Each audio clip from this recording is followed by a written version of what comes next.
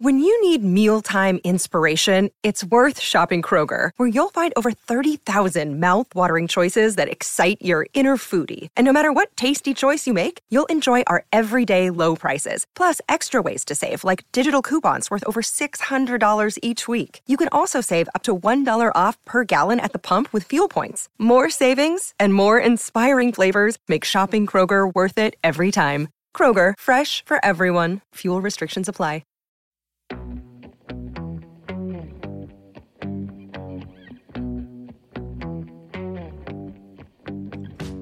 Hi, and welcome to Is It My ADHD, the podcast about what it really feels like to have attention deficit hyperactivity disorder.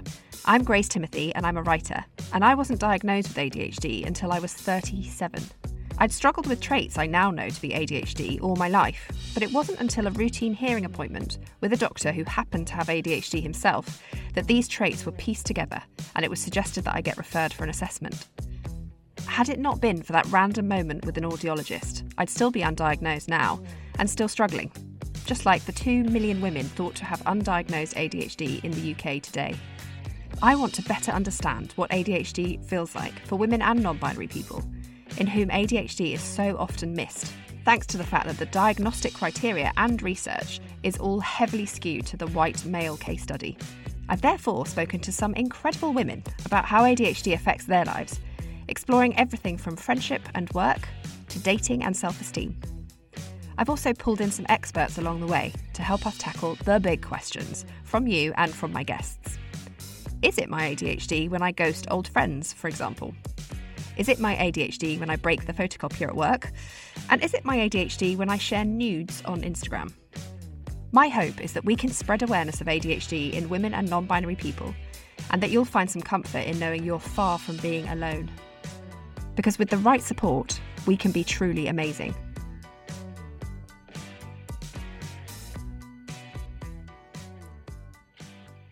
In this episode, I'm looking at how ADHD can impact our sense of self-worth with the iconic Natalie Lee, aka Style Me Sunday.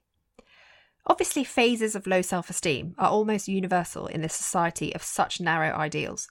But in someone with ADHD, a sense of physical inadequacy, low self-worth, and shame can be all-consuming.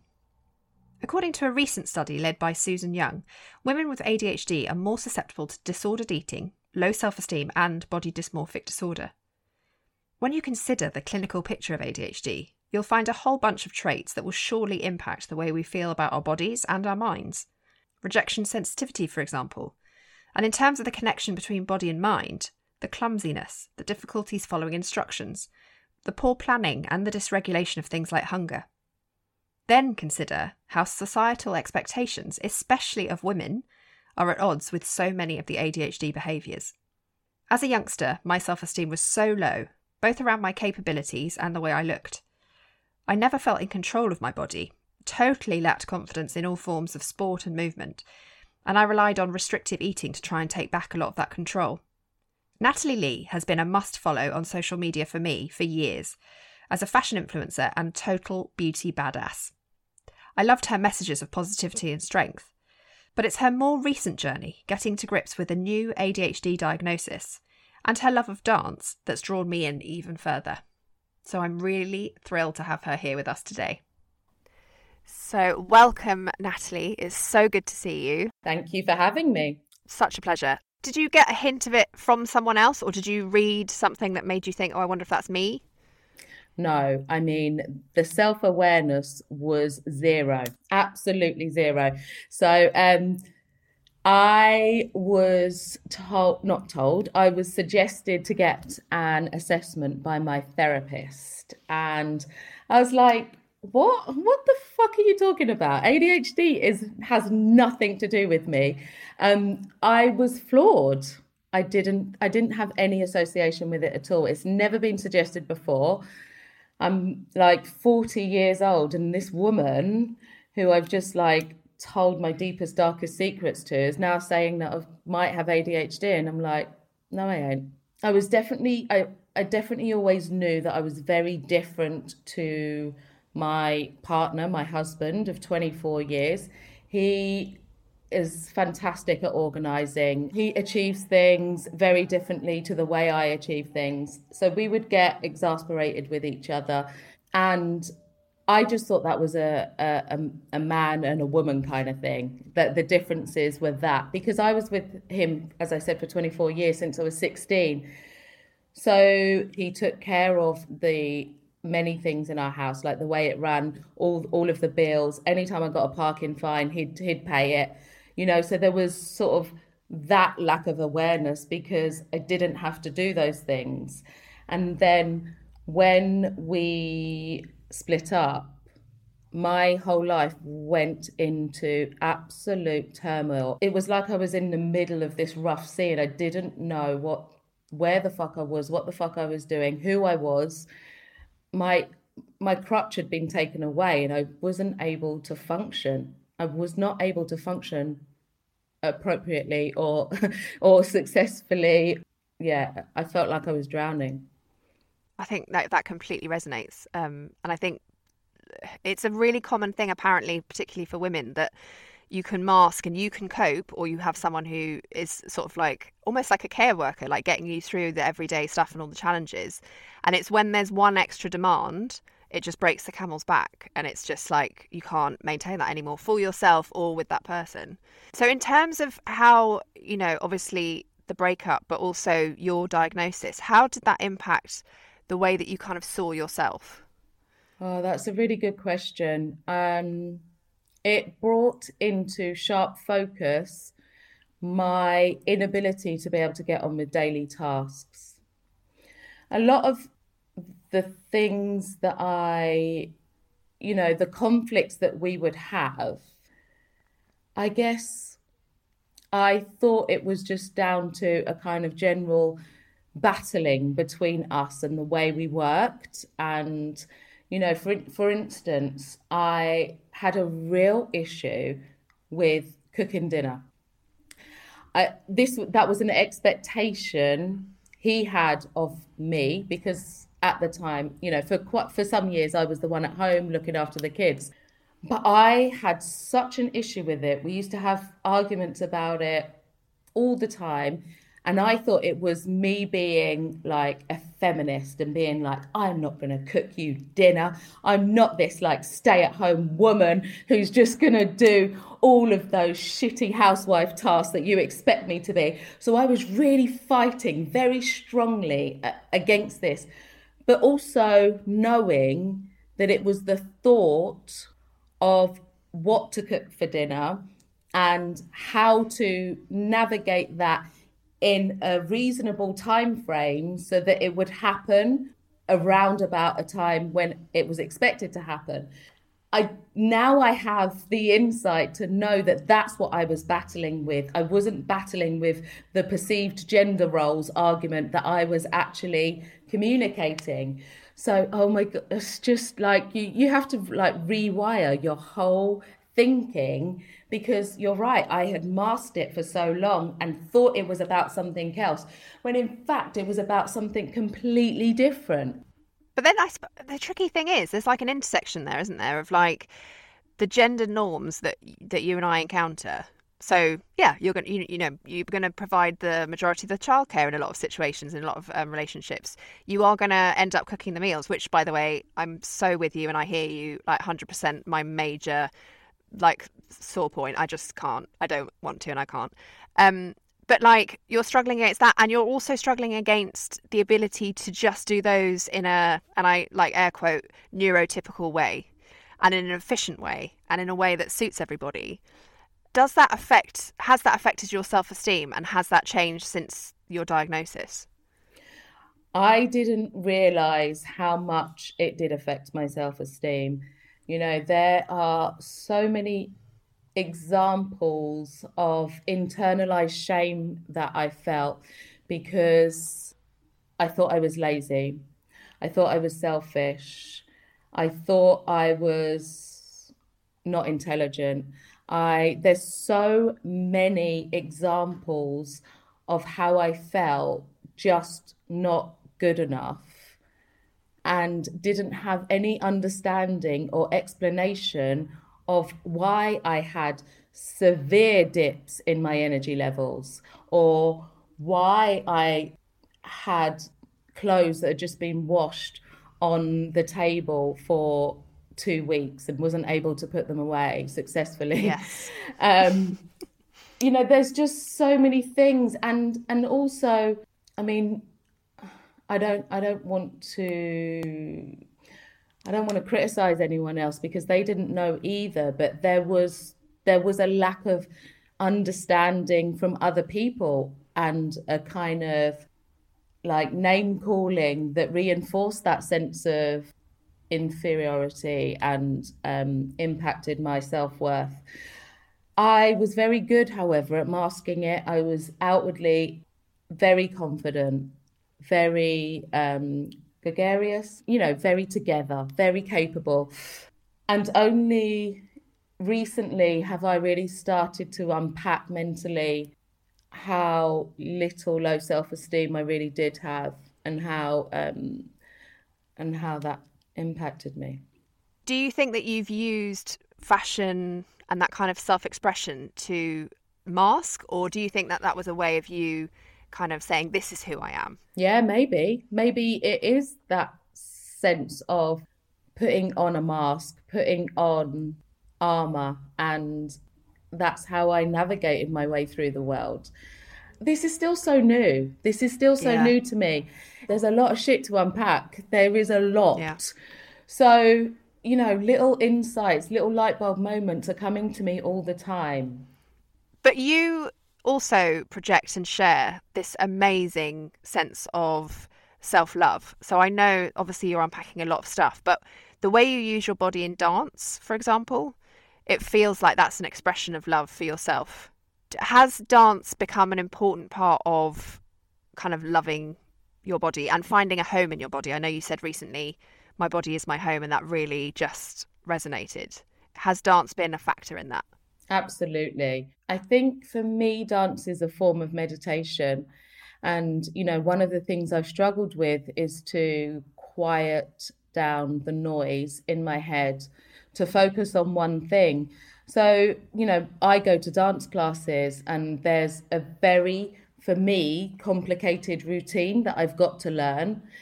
That means that I can't focus on anything else except listen, watch very closely, and try and reenact very, very poorly.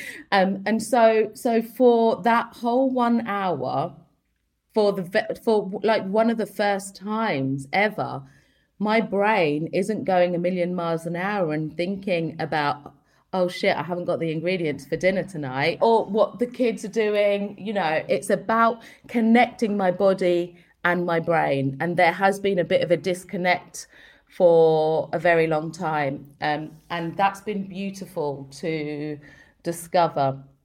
It still brings up issues for me. One of the things I really struggle with is following routines, and it took me a lot longer to learn the routines than everyone else, and I would keep making mistakes. It didn't matter how long I had been learning the routine. So I'm probably the person who goes to the most dance classes in out of all of her clients. I need to repeat and like keep doing the same routine over and over again for it to get stuck into my head. And even still, I really struggle with accessing my brain to remember the routine sometimes. So it has sort of highlighted a few issues as well. I think that's the thing, isn't it? But you're addressing those issues. You're not shying away from them and going like, I just can't do it then. Yeah, which is what I have notoriously done. When things get too difficult, you just end up giving up because it feels like too difficult to disentangle, to navigate. It's like going through a very, very thick fog and trying to find your way through. That's how my brain has felt, and that can be so fucking frustrating. And that's usually been why I've just given up on things. I suppose also if you've got a teacher there, you're held accountable And if you suddenly didn't turn up, that's like a difficult and a sad thing, isn't it, for that relationship? Also, she's my best friend as well. So she wouldn't let me just not turn up. She's like, you're coming, aren't you?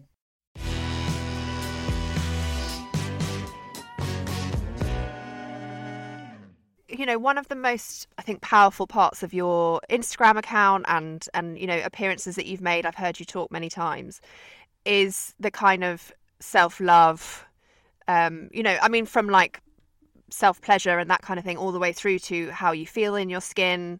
Do you feel like, looking back at your relationship with your body, that has been impacted by ADHD, whether that's in terms of the fearlessness, the confidence? Is there anything you think that has steered you in a positive way where your body's concerned? Yeah, again, I think that's great insight, and not necessarily something I have thought about too much, but I definitely do have a kind of fuck it mentality. I'm just going to put it out there. I have this desire to want to challenge people's thought processes. I have this desire to challenge expectations. I think expectations is a really big thing for me. I hate having any sort of expectation on me, so I try and push past that. You set your own agenda, don't you? Yeah, I try. I think so. I try to. And I definitely don't often struggle with what people think about me, especially people I don't know. So that has given me sort of that sense of fearlessness that I'm just going to show my whole body naked out there and you're going to have to deal with it. And I know that is quite, for some people, that can be quite not revolutionary, but quite brave. For me, not so much, I don't think. I'm just like, it's just a body. What are they all going on about? Like, and, you know, I'm just talking about masturbation. I don't get it. So there's also that kind of lack of awareness in that I don't understand how people can be so uptight sometimes about things, and so judgmental. So yeah, I guess that is an ADHD trait, but I haven't connected it really. I think also you don't want to kind of start picking apart, like, what's my personality and what's a symptom? Do you know what I mean? That's a major head fuck, and that I've been like doing that for quite a bit. And I can't come to any conclusion. I don't know what is a part of my personality and what is an ADHD trait. I mean, they're so intertwined now that I can't pick them apart. But it's all part of who you are and how you do, I think. So I think, like, it's just interesting to hear you talk. You lack fear. So when you say, I don't see that it's particularly brave to do this, it's because you don't have that fear. And that fearlessness, literally a lack of fear, is one of the things that makes you able to do the things that you do. And the stuff that you do enables people who do have that fear to let go of it. And I think that's just such a powerful contribution. And also, so we're lucky that there are people amongst us that can do that. And whether that's ADHD fueling it, maybe, rather than just being that's exactly who you are, it's all about the, you know, neurodivergence. I mean, it's just, who cares? It's amazing. Yeah, I that's a really good point. And I guess you've always got to have those people who breaks the rules and, you know, who sort of just sticks their head above the parapet. And maybe most of those people, like, there's a strong link between entrepreneurs and people with ADHD and things like that. And you've got to have those kind of people who think slightly differently, and then who enable you to maybe question your thought processes about how society has made you act and feel and think, you know. So that's all good. If we sort of stick on that theme in terms of society and our bodies, I mean, it's a lot. I essentially, when I consume what you're putting out there, which is like, this is me, this is who I am, and it's with a message of empowerment to other women. It's not like an isolated thing where it's just you on your own being like, look how fabulous I am. It's an inclusive, welcoming thing, babe, right?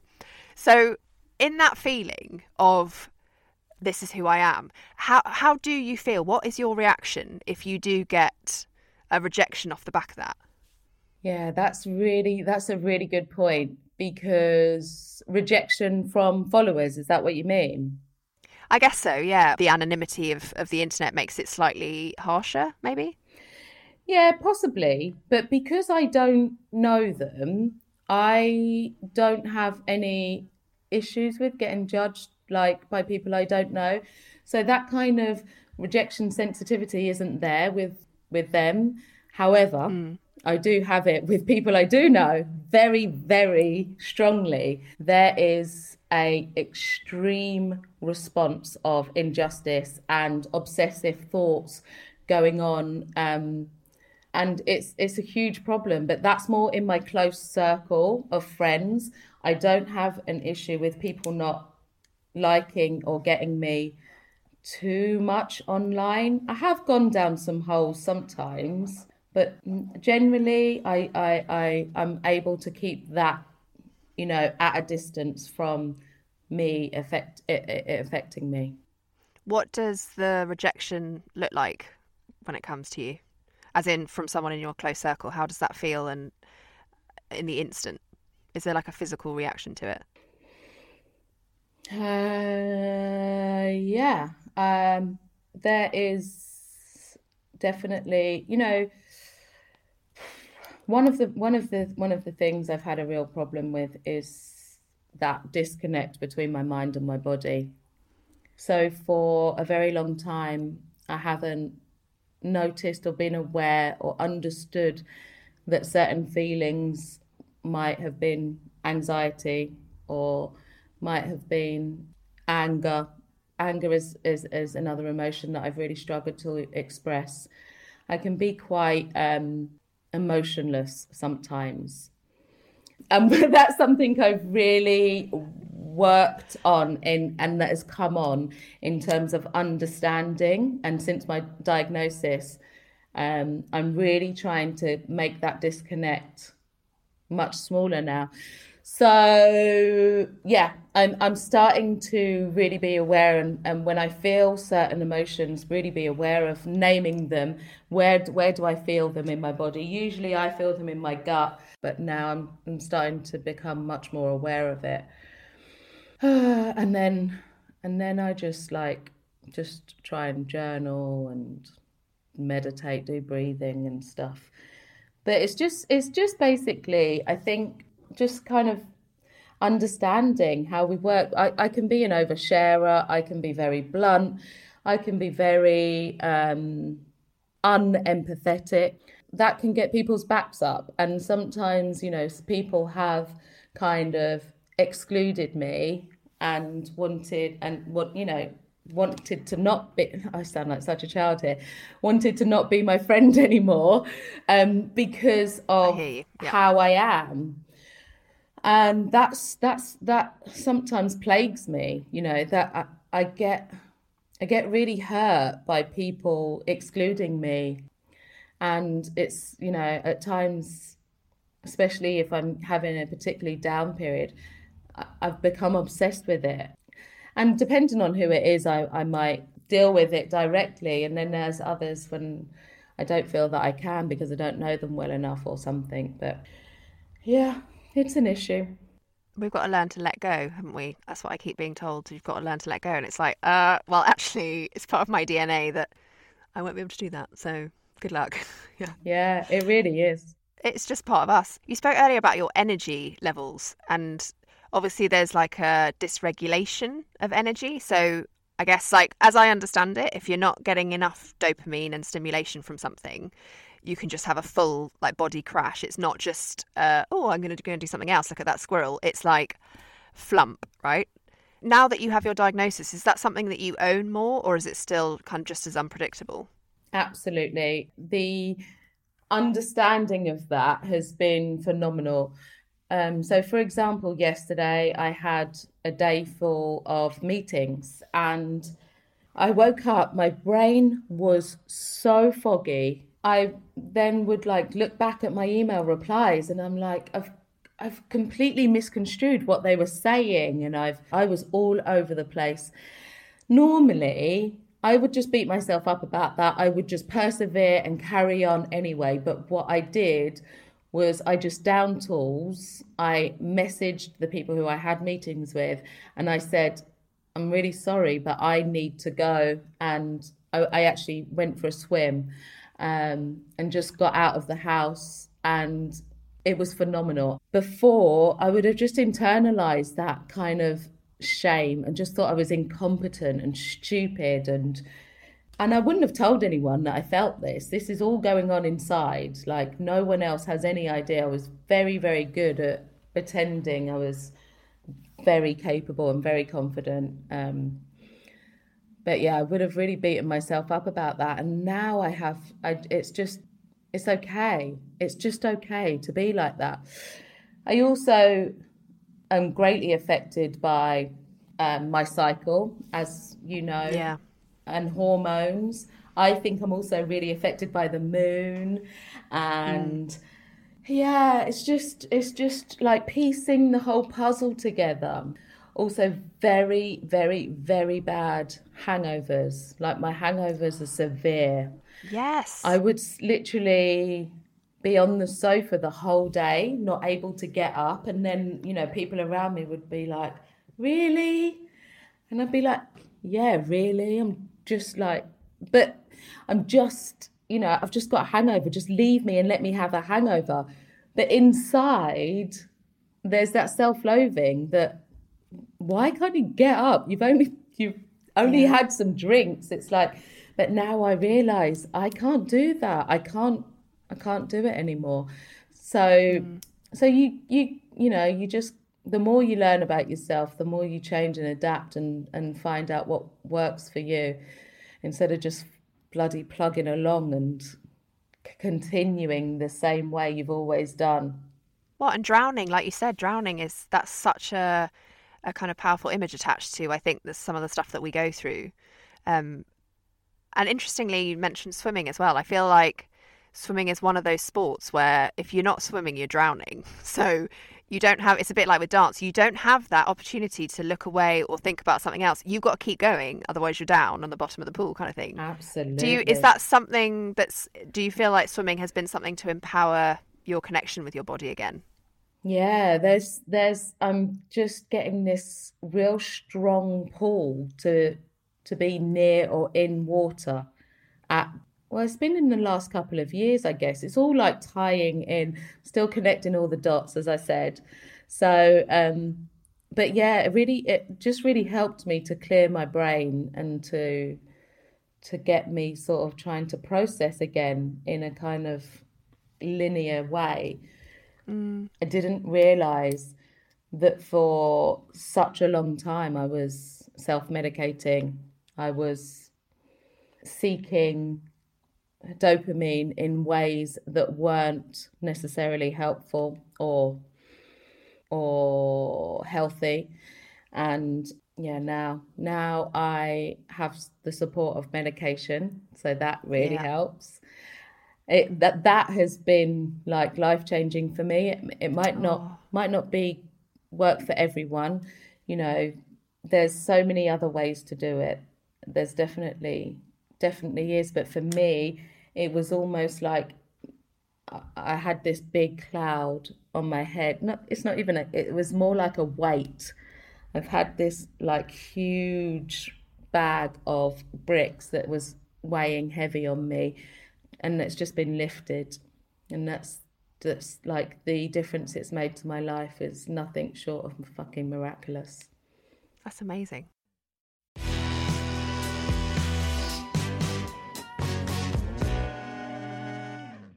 I'm so excited to announce that this podcast is sponsored by the first makeup brand I ever bought as a teenager, Benefit Cosmetics. I saved up for Benetint for weeks, and that love remained strong when I became a beauty editor years later. Roller Lash is my absolute favourite mascara of all time. Gimme Brow Plus and Precisely My Brow are my go-to brow products, and I still use Benetint on the daily. Makeup is something I reach for to give myself a moment to ground, to breathe, and be in my own thoughts for a minute. Just like my own personal form of meditation that happens to help make me feel fierce. Benefit has remained a mainstay in my own routine for more reasons than one. I love the way Benefit connects customers with amazing causes, and today is amplifying various voices around neurodivergence. I'll be working with Benefit not just on the podcast, but they've also asked me to explore how the Benefit counter experience can be more accessible to those with brains a bit like mine. I'll be sharing the ways we're working together and would love to hear your thoughts on this too. I still can't believe I'm launching Is It My ADHD with my OG beauty obsession at the heart.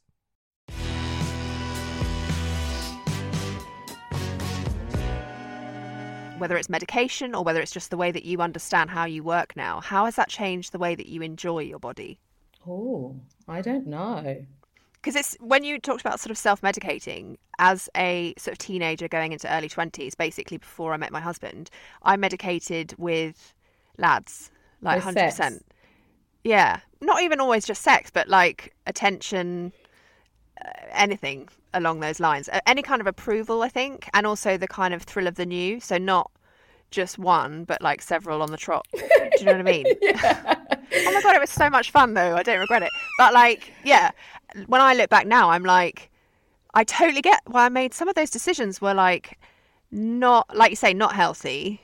Like some of them were a little bit risky, a little bit dangerous. Yeah. They didn't always result in happy endings, I was going to say, but you know what I mean. Babe, there's always a happy ending for someone, but yeah, maybe not the right kind. But I wonder what it is like to be out there potentially dating or just the way that you enjoy your body on your own, in your own space, and whether an awareness of how you tick changes the way that you approach that. God, yeah, my mind is like racing at 100 miles an hour right now as you like give me all these new insights into myself. But, you know, I definitely had that attention seeking kind of nature. I've always been a very like flirtatious kind of person who wanted everyone to love and like me. And weirdly enough, maybe it's the medication that has just gone now. That is just like, it's Wow. just, yeah, I know. Shit. Like, it's just gone. But I'm definitely much more aware of being more present now and being more in the moment now, which I've really kind of struggled with, I think, a lot of my life. Like things like orgasms and stuff has been quite a struggle for me.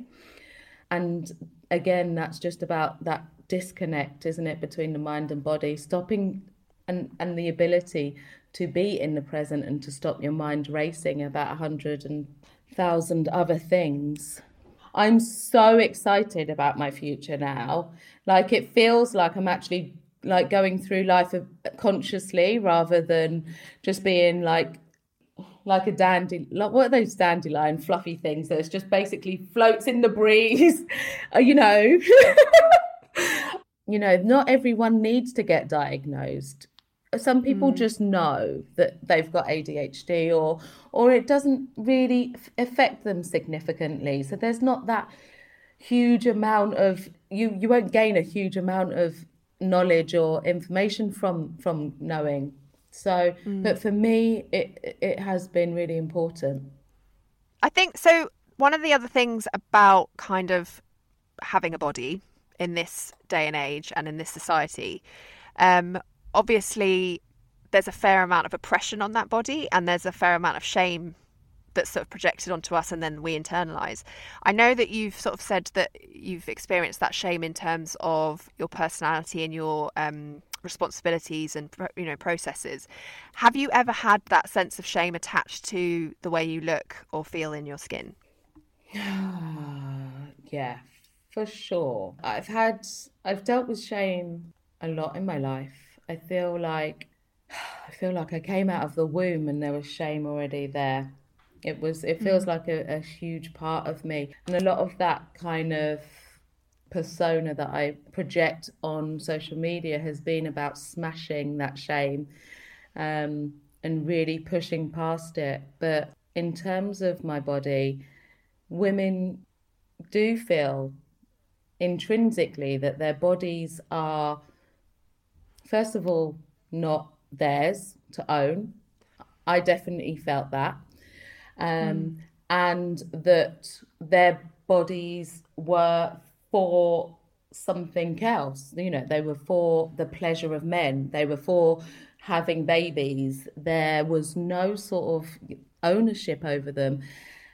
But there's also such stringent, unspoken rules and guidelines about how you conduct and behave in your body. You know, if from a very young age we're taught that we can't wear certain things in because we might be enticing men, you know, we might be encouraging unwanted attention like it's our fucking fault. There is the fact that you can't show nipples on Instagram. Again, like nipples are not just a part of your body like they are for men. There's so much shame attached to your body. You know, anytime I show a semi-revealing picture on Instagram, I lose shitloads of followers. Whoa. Because it's triggering for people. Because people are like, what is she doing? She's such an exhibitionist. She's just showing us, you know, she's just trying to get attention. And maybe I am, but fuck it. It's my body. And actually, we need to normalize women having bodies, women being sexual, women being able to show their bodies in any way they want, whether that's a sexual way or whether it's just a look, this is just another not organ, another part of my body. You know, that's somewhere I don't go. I don't show my organs, but I will I will show more or less everything else. Yeah, there's just so much on us and there's so much shame attached to women's bodies, and that's one of the things I'm trying to smash and push past. But it's so ingrained, it's so prevalent. It's hard. It's really hard. I think there seems to be a dichotomy as well with ADHD, in that there is this exhibitionism, like, but then there's also the shame that you feel through rejection, but also just that innate societal shame. That's like this battle of like, well, which one am I? And I think you've chosen the path of, well, I'm going to make it better for other people and I'm going to smash through so that we have this new path, which is acceptance and love. So while, you know, shame is still going to exist, isn't it? Because it is, like you say, it's intrinsic and endemic. But I think what's amazing about you is that you choose that path and you have the strength to go, I'm going this way, guys, and like, you can come with me. And I think that what's the tragedy of ADHD with women is that it's so much pressure to go the other path, to feel the pain, to feel the shame, and to, you know, I mean, like self-harm, for example, is so prevalent amongst women with ADHD and non-binary people with ADHD. What we want is to be able to, you know, help women feel like they can take your path and not the one that keeps them hidden in the shadows, kind of thing. Yeah, but I mean, we're all susceptible.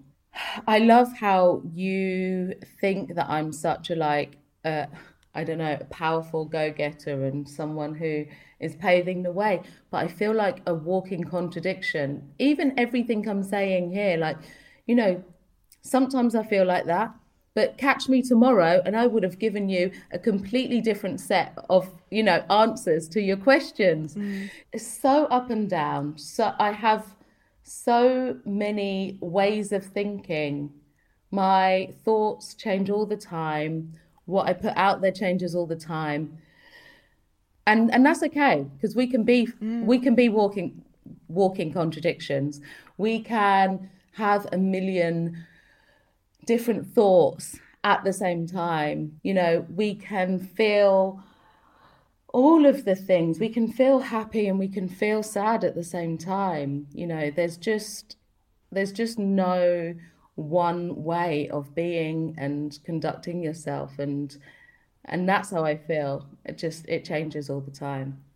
But then I guess it also gives you the insight into lots of different ways of thinking, right? So, you know, to help in different ways and to understand. I mean, you say that you lack empathy. And I do get that, because I find in certain situations I think, shit, I just totally missed that with that person and I don't understand how. But I think you're, on the other hand, like deeply empathetic. So like you say, it's about kind of treading those contradictions, isn't it? Yeah, exactly. I think sometimes I can be over empathetic and then become so sad about, what I've done, how I've messed up, and, it's like deeply wounds me.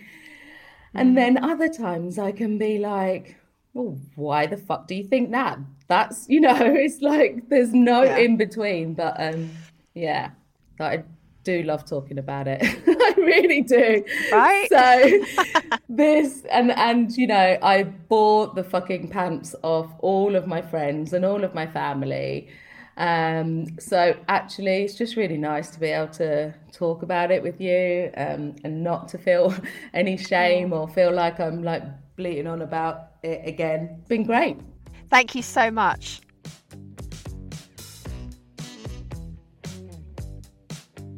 We now turn to an expert. Today, it's Dr. Mohammed Abdelghani. When it was first suggested that I might have ADHD, I wanted to find a psychiatrist that had run an NHS service and a private practice, just to make sure that they'd seen the full spectrum of what ADHD can look like in a woman. Dr. Mohammed Abdelghani was one of the first people I spoke to, and his kindness and openness immediately made me think of him for the podcast, because I know that he'll offer so many of you such comfort. And so I'm so thrilled to have him here today to decipher, is it my ADHD when I find myself sharing nudes on Instagram? So the answer will not be a simple one, Grace, because I think it will be we will be simplifying things too much if we blame or try to understand everything through the ADHD lens. So of course, if someone is sharing nude pictures on Instagram or one of the other social media platforms and they have ADHD, it might be related to their ADHD. But the human psyche should be seen in a more complex way than this. So it might be many other reasons, but if we think about it from an ADHD angle, yes, it might be the reason, because people with ADHD, as we all know, sometimes they have an element of impulsivity. So the idea might cross their mind, and they might do it before thinking it through and thinking about the pros and cons of doing something like this. At the same time, people with ADHD, they need a lot of stimulation in their life, more than other people, and sharing nude pictures on Instagram or other social media platforms, or doing something a little bit out of the box, will get them this attention and stimulation. So it might be, but it might not. But definitely people with ADHD might do things like this in an impulsive manner without thinking it through. So yeah, it might be related. Presumably there's also a kind of interesting link between perceived exhibitionism and then also this kind of deep-rooted sense of shame that a lot of people with ADHD have. How do those kind of two intersections play out? Yeah, we see this a lot in the clinics because if you see it from an ADHD angle, so it's not completely their personality. It might be even out of character a little bit, doing some of these behaviors. And it can feel as if the person is torn apart because they do something in a very impulsive way. And then they start realizing what they have done afterwards. And even if ADHD is starting to be more and more accepted nowadays, there's still an element of stigma that we see it in many mental health disorders, but it attached also with people suffering with ADHD. So definitely it can make people feel torn apart because they do something and then they start questioning what they did. And the example you're using is an extreme one, but even in day-to-day life, you know what I mean? Like, I've taken this decision to go to this interview, I've taken this decision not to accept this job, to go on that date, and then they are always questioning what they have done to an extent that's usually more than the average person we know.